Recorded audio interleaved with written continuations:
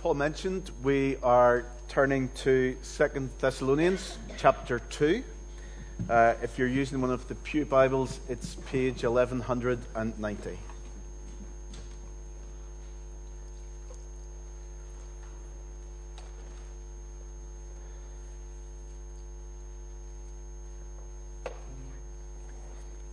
Just to put these verses in a little bit of context, the second letter to the Thessalonians is a letter written to a church that's under persecution.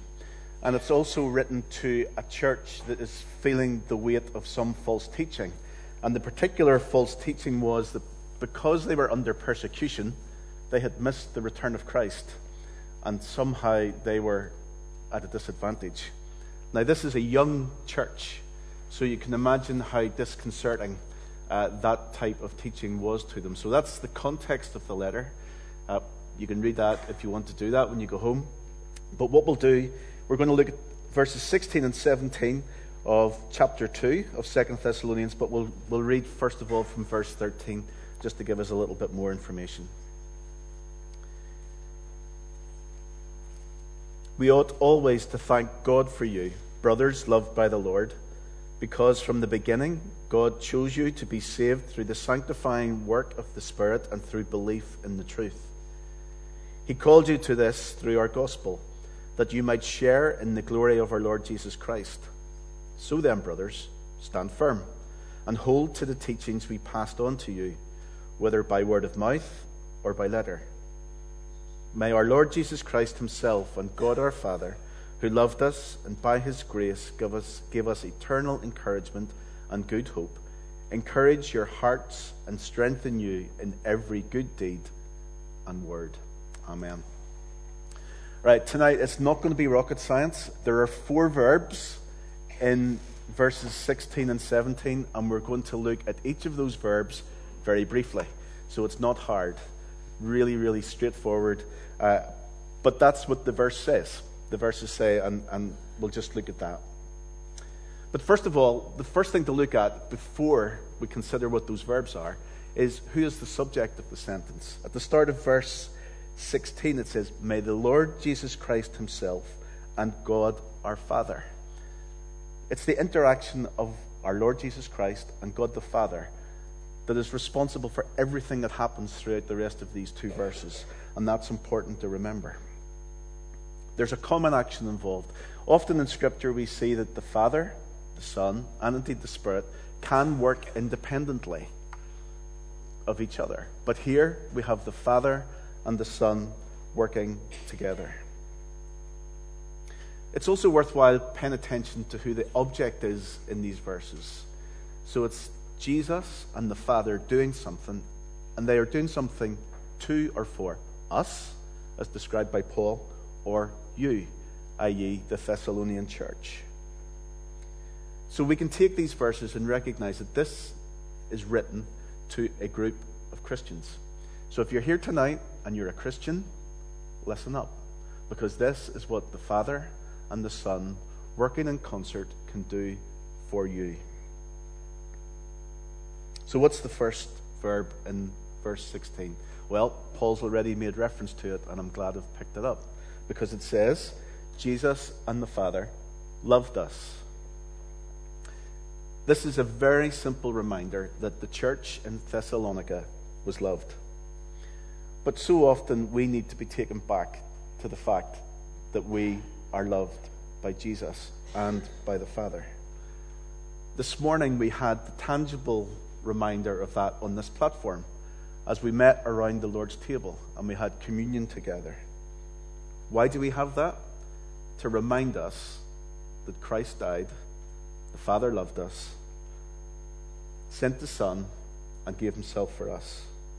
It's to remind us that love is not that we loved God, but that he loved us and sent his Son as an atoning sacrifice for our sins. So when we meet for communion, the bread and the cup are simply there to remind us that we are loved by the Father and by the Son. So that's our starting point this evening, just to have that in our minds that we are the object of the love of God. But what's the second verb in verse 16? Well, it is give. Jesus and the Father gave us eternal encouragement and good hope. It also says that it's given by his grace. It's within the remit of the Father and indeed of the Son to distribute those gifts. There's nothing in Paul, there's nothing in the Thessalonians, and I can say with probably quite a bit of confidence, there's nothing in us that gives us any merit to any of the divine gifts. That's confirmed by James when he writes, "Every good and perfect gift is from above, coming down from the Father of lights." Now the tense is important because it's give. So the gifts have already been given. But they've been given in the past for our current use. But at the same time, they're pointing towards the future. What does it say? Give us eternal encouragement and good hope. Eternal, it's forever. Hope, it's for tomorrow. And both of those things are pointing forward to a day when the Thessalonian fear of having missed Christ's return will be turned upside down. It's not going to be a fear. It's going to be a reality that eternity and hope come to fruition when Christ returns, and they will experience the joy of being with him. So in the same way this morning we had the tangible evidence of God's love through the Lord's table and the supper that we celebrate, that's also a temporary reminder that one day we will be with him. The Lord's table will not be there forever. So there's an encouragement. And the encouragement is that there's a hope that one day what God has given will eternally last. So perhaps you've come here this evening doubtful. Perhaps you've come here this evening fearful. Perhaps your state of mind is very much like the Thessalonians. There's encouragement and there's hope for you. But what's the next thing? Well, actually, the next verb is encourage. So Paul's taken this thought a little bit further. In verse 17, he says, encourage your hearts. We've already considered that there is an eternal encouragement, but we are sinful beings, and the reality is that day to day we suffer from discouragement. Even though we know that there's an eternal hope, we're still subject to that discouragement. So because of that, we have to be encouraged in the present. Our default setting is frequently just to forget what has happened in the past and doubt what's going to happen in the future. Earlier in this chapter, verse 5, Paul had asked the Thessalonians if they couldn't remember the things that he had taught them. Why could they not remember? Because of their fretful attitude. But in the verses we read, it says this: he also told them to stand firm, to hold on to the teaching that he passed on to them in person and by letter. But why would he do that? Well, very simply because the encouragement that their hearts needed was to be found in the teaching that Paul had given them. Now, if I stand here and tell you to be encouraged, or indeed if I stand here and shout, be encouraged, you're going to go, well, why? How? That's a perfectly reasonable response. But the great thing about this passage is Paul tells them why and how.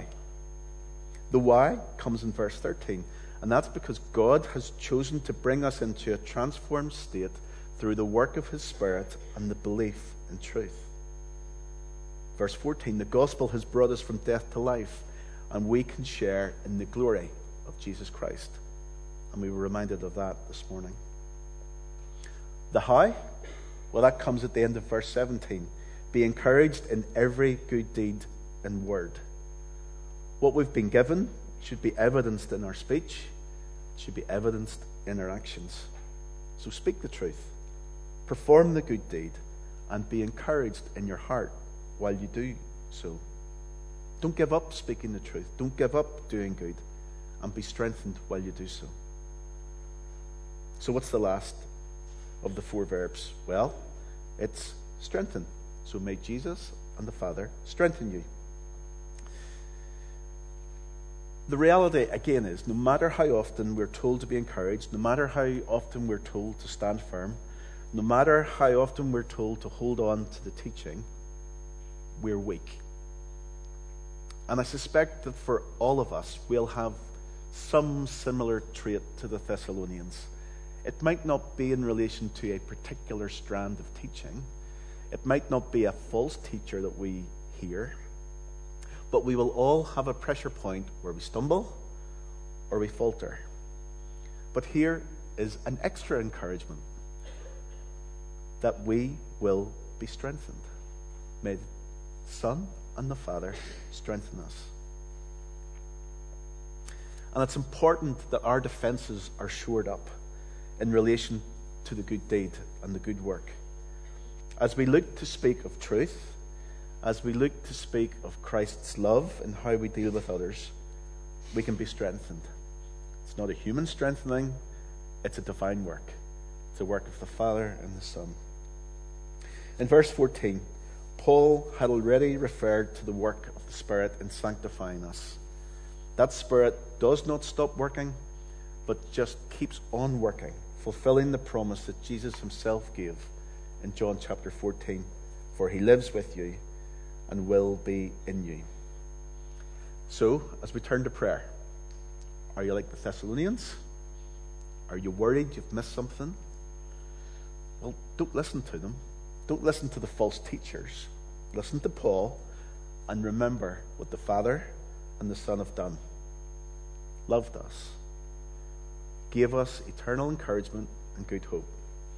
And let's remember for the future that they will encourage our hearts and they will also strengthen us in every good word and deed. Amen.